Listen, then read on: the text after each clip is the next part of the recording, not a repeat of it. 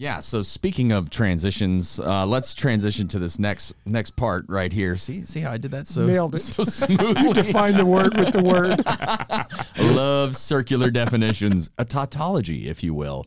That's actually a philosophical term for something that refers to itself.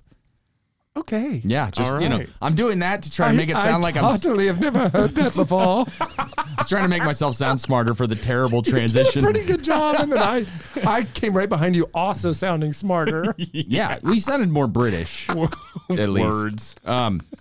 Well, so Father, Look at Father. He's just staring at us. I know.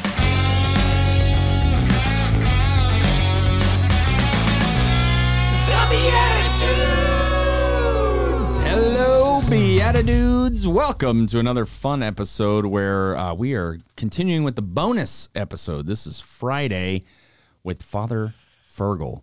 And we're keeping it going. We're going to hear some more about his story, his life. But my name is Paul Kolker, and I am joined, as always, by my bro hosts with the Mo hosts. That would be Nick Besner. Yo, yo, yo. And Jeff Scheffelbein. Howdy, I can't believe Mo-ost has stuck out of all the things that we've said that are really clever. That one made I don't know. really I like it. It works. What do you have a You like to newspaper? read the paper, Paul? What year is it? Well, Is that even made from? that? Oh, that's from this year. What? I didn't know they still. I thought you just grabbed a newspaper from like I was 2011. like, why is it not yellow? I am holding a copy, at least one part of the copy that came this week. I know this guy. That's It's classified classified information. Yeah. You're not Are supposed you to have allowed that. to read that on the radio? Yeah. You need to turn that back over. Of the Texas Catholic, which is part of the Diocese of Dallas. It's Yes. their Catholic newspaper. But have you seen this? Oh yeah, my brother. All right. Did you see this already? Well, I've seen that he's in it, but I didn't know what the article was about. Yeah, other so this than is him. somehow he got a full page spread I in a know. big paper. Like what other I hope they do this for all the priests. I know. Or else Father Kevin is crushing it. But could I just read a couple things out of here that really caught me off guard? And I'm going to tell you, this is my honest truth. This is beautiful, and I had a moment that I'm going to share with you that was pretty wild. Okay. So he's talking about answering the call, and it says Father Kolker first heard this call while he's in 8th grade at St. Luke's, and he says, I think this is you. At this time, his oldest brother was a seminarian for the diocese. That's correct, right? Yeah. 8th grade. Okay. Yeah. So I'm speed reading this yesterday. I get to this part. I'm obviously reading about Paul. I keep going all the way. And then I just get to this part, and I kind of have to find it. And I'm saying, he'll make us his own unique, special possession. But Paul's out there with the opposite experience. He was murdering Christians. And I was like, is he talking about Paul Kolker? My namesake. prior to his conversion. And I was just like, his brother, Paul's out there murdering Christians. I was like, man, they put it all in the paper, didn't they? This is like breaking story. Yeah, I'm going away for a while, by the way. Yeah, this is Your brother, yeah. It was before you had the seal of the confessional. Your brother let it all out. yeah, that's fair. That's fair. This is really cool. That's yours copies. Oh, thanks. I can't He use was just English. ordained for the diocese. He was, yeah, in April. Congratulations. Yep. Yeah, thank you. Did you know that? I didn't know it was his brother. Yeah, well, Now it you know. is. And they look pretty similar. So people see him and think, Father's on the Beatitudes? That's why we got to go with the hair. That's it. Yeah, the hair stands out. Very cool. Literally. I do love seeing that and love celebrating our families. And speaking of celebrating, let's do a quick bonus edition of... Blessed are the joke makers, for they shall inherit the 48 points. All right. So, Father, this one's a little different than the last one you did. Yeah, that's right. We're each going to get a character card this time. And so what we have to do is try to get you to guess who we are. Now, we all have the same prompt. Mm-hmm. So we're all answering the same question, but we're going to be doing it a little differently based on who we are. And so we have to try to kind of lead you down the rabbit trail to who we are. They're not specific characters. They're general. Yeah, they're Like they're an kind of- Irish priest. Well, and the I last see. one was the diehard conservative, right? It's like a category Gotcha. of a character. So, yeah, not specific names, but our prompt is on the 8th day, God created blank.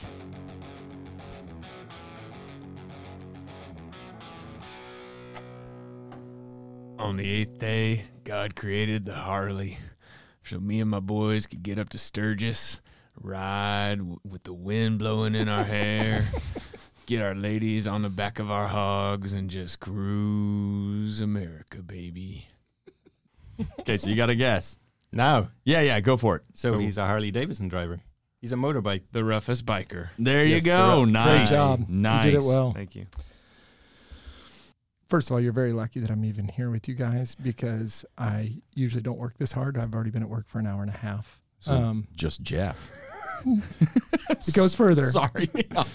And as a matter of fact, I need to leave right now because my emotional support animal needs me to come and support them. And that's a weird one to throw in there.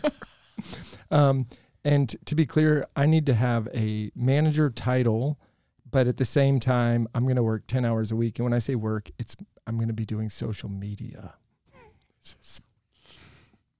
Smorgasbord of ideas. It is. I just am now like getting targeted against this group of people. It's like a millennial. Correct?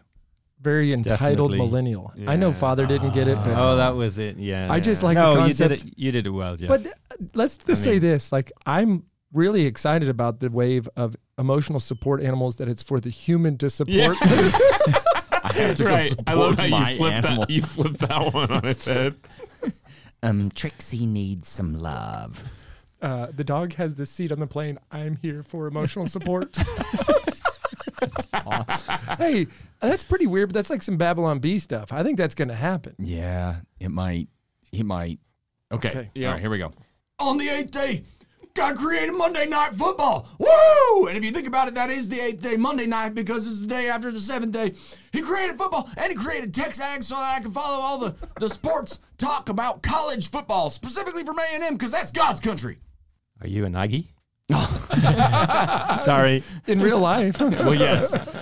I was drawing on what I know, but I was going with fanatical sports fan. Yeah. Yes. All right, where are we it's all going with there. this one, Father Fergal? Yeah, you still get to pick who the winner is. 48 points. No, I think I'm going to give it to Jeff this time.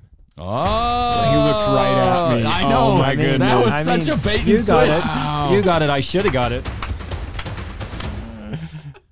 I just did that. I just won points. You're in second. 43. Was it 43? 48. 48. Wow. Guys, Wow. it's been a long time. This feels odd. The drought is over. Yeah. There's no stopping you now, Jeff. If Hey. Jeff didn't get points, he was going to reset the season again. Season 3. Yeah. You know, the good news is I'm allowed to start drinking again. I actually haven't had a drink since points went dry. We do That's not since the believe start you. of season 2. Yep. That's a callback to the previous episode. Go check that out.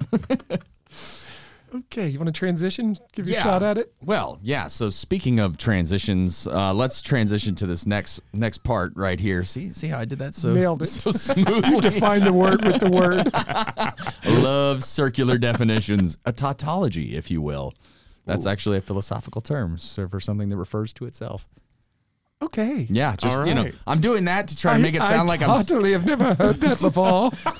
trying to make myself sound smarter for the terrible You did transition. a pretty good job, and then I came right behind you, also sounding smarter. Yeah, we sounded more British, at least. Words.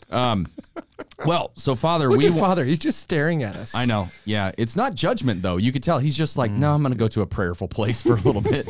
Just going to tune this out.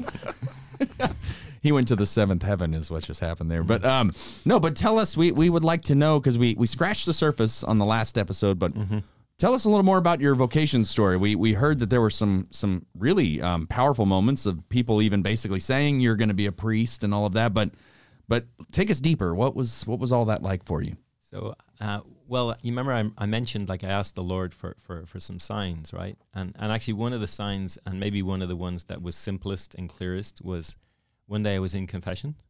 And at the end of the confession, the priest said to me, actually, interestingly enough, it was in Dublin, but it was an American priest. And he just said, you know, from what you just said, I think you might have a vocation.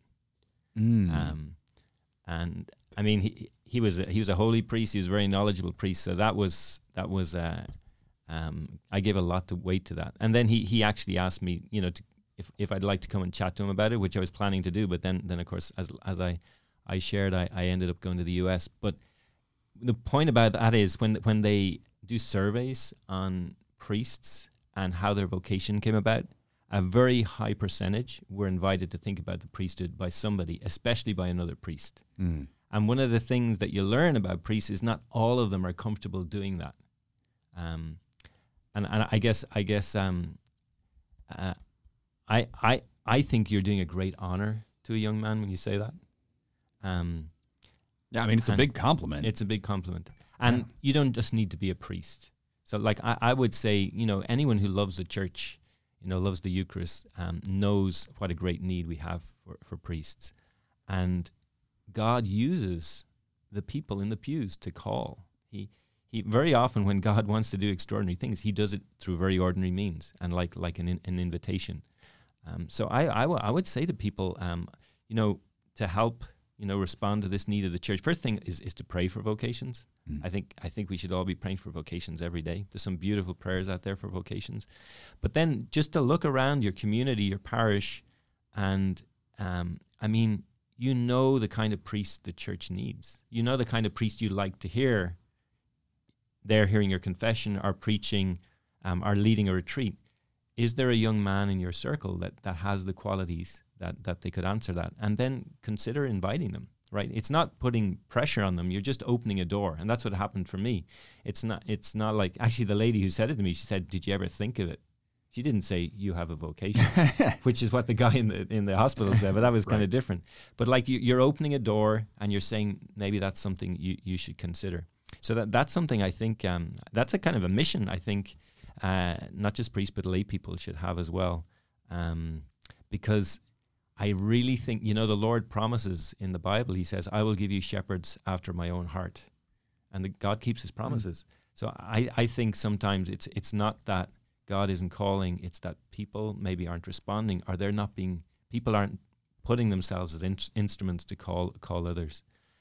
Because God wants to take care of his flock. And there's great young men out there who could respond. And the encouragement, like we talked about encouragement as a gift, is so important. Because in a culture like ours, very often you might think, well, I'd be wasting my life to do that, right? Or nobody would appreciate it. But actually, it's maybe the best thing you could do with your life. And the gratitude I experience as a priest is absolutely extraordinary. Sometimes people, they ask you, is it lonely being a priest? I've never had that experience. My life is kind of too full of so many people supporting and praying and accompanying me. So I think that's a way we could all make a big difference. When you did your time in charge of vocations, right? There was you were assigned to vocations at some period of your priesthood. Yeah, in Ireland, yeah. How is that, what are you actually doing differently than being a priest every day and still trying to ask that question to people? Do you think you might be being called to the priesthood? Well, what you're trying to do is you're trying to help young people see life as a mission, and that God does have a plan for them, and that if they want to find the plan, they can find it, but they need to start talking to him. And to me, actually, the most beautiful thing is to offer yourself to the Lord. Lord, here I am. What do you want me to do? What are you calling me to do? So part of the work as a vocation director is to teach that, and the other is to show the need for vocations, which is really, really great at this moment in our history. The Second Vatican Council put in the forefront the role of the layperson to evangelize, we're called to be light of the world, right? But lay people need to be trained and accompanied in that, and it takes priests. So the new evangelization needs priests training people for the new evangelization. And if more people are to get engaged with the church and the mission of the church, we'll actually need more priests and not less priests. Yeah. So, and so as a vocation director, you're trying to create moments where people can encounter Christ in prayer, right? Because it all begins as a relationship with the Lord. So when you meet a young person, that's one of the first questions you ask them: how much you're praying, and you encourage them, help them to deepen in the prayer, because the prayer allows you to hear the voice of the Lord, and then the prayer allows you to fall more deeply in love with Him, and the prayer gives you the grace to respond yes in the face of our fears. And then, of course, particularly powerful is prayer with Scripture. You know John Ricardo. He has that great book, Rescued. One of the really powerful ideas in that book is that the Word of God is like, in American football, they have that thing. You watch the other team's moves, right? Because you want to beat them, so you're looking for their weaknesses and strengths, and then you then you go and you practice your strategy to beat them. I think they call it game film or something. Yeah, like that, right? watch film. So that is what the scripture is for our lives, because the way God acts in the scripture and the way he acts in people's lives is the way he's going to act in the real world.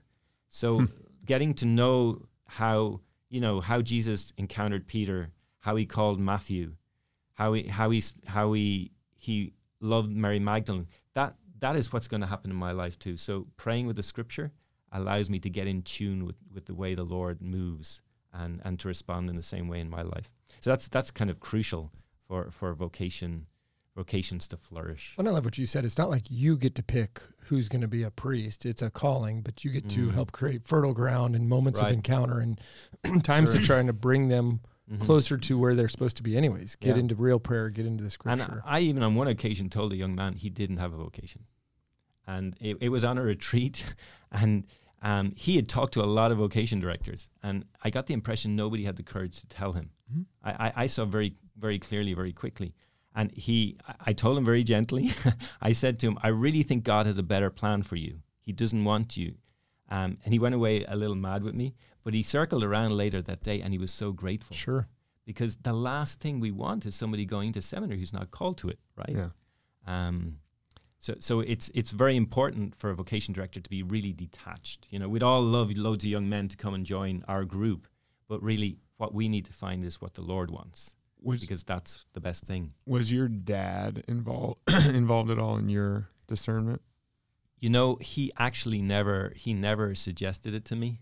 But he led a great example. Yeah, he led a great example, and my mother. The funny thing is, when I was in the US, I wrote a long letter to my mom saying, I've studied engineering for 4 years. I've been an engineer for 3 years. I don't really feel like an engineer. I think I'm called to be a priest. And the letter came back within like 5 days. I knew it. Hey, why didn't you tell me? Why didn't you tell me? But they were very respectful, and I'm grateful for that. So sure. I'm grateful for your parents. Of course. They're our new biggest fans in Ireland, too. There you go. Yeah. Yes. Yeah. Well, and who knows where you'd be if that priest didn't give you a vocation as a penance. I mean, that. Well, for your penance, go and become a priest. Yes. Yeah. This is just the rest of your life. I mean, because you have to do it. So, Father, I got a question for you. We have audience members from all backgrounds, some of whom pray prayers for vocation every day, some of whom have never stepped foot in a Catholic church.